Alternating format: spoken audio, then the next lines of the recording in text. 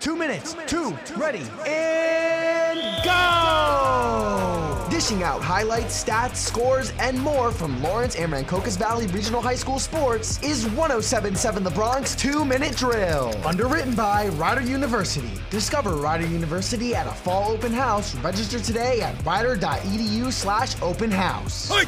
What is going on, everyone? I'm Jake Serrano, and this is the 2-Minute Drill from Rider University, recapping your Lawrence High School Cardinal athletics in 2 minutes. Going to the turf, girls field hockey won 3 straight games this past week, bringing their win streak to 4-0. Field hockey got wins over West Windsor Plainsboro South 5-4, Nottingham 6-0, and Allentown 3-2. Caroline Rodeville continues to lead the team with 21 goals. The Cards improved to 10-5 on the season. Girls soccer lost to Princeton Day 2-1. Sophomore Michaela Little leads the team with 9 goals this season. The Cards fall to 7-6-2 on the year. Moving over to boys soccer, they went 1-1-1 this week with a 3-2 loss against Roxbury, but tied with Allentown 0-0 and defeated Lawrenceville 1-0. Boys soccer evens their record out at 7-11-1 on the season. And moving over to the courts, girls tennis went 2-1 this week with wins over Hamilton West and Burlington Township 5-0 in both games, yet the Cards lost to West Windsor Plainsboro North 4-1. Girls tennis improves to 10-4 this season.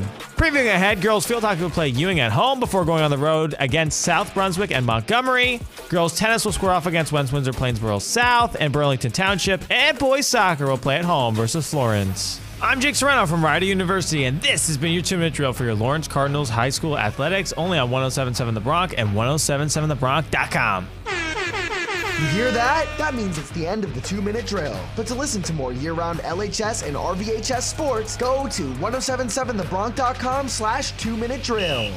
The timeout is over, so let's get back to the music right now on 107.7 The Bronx.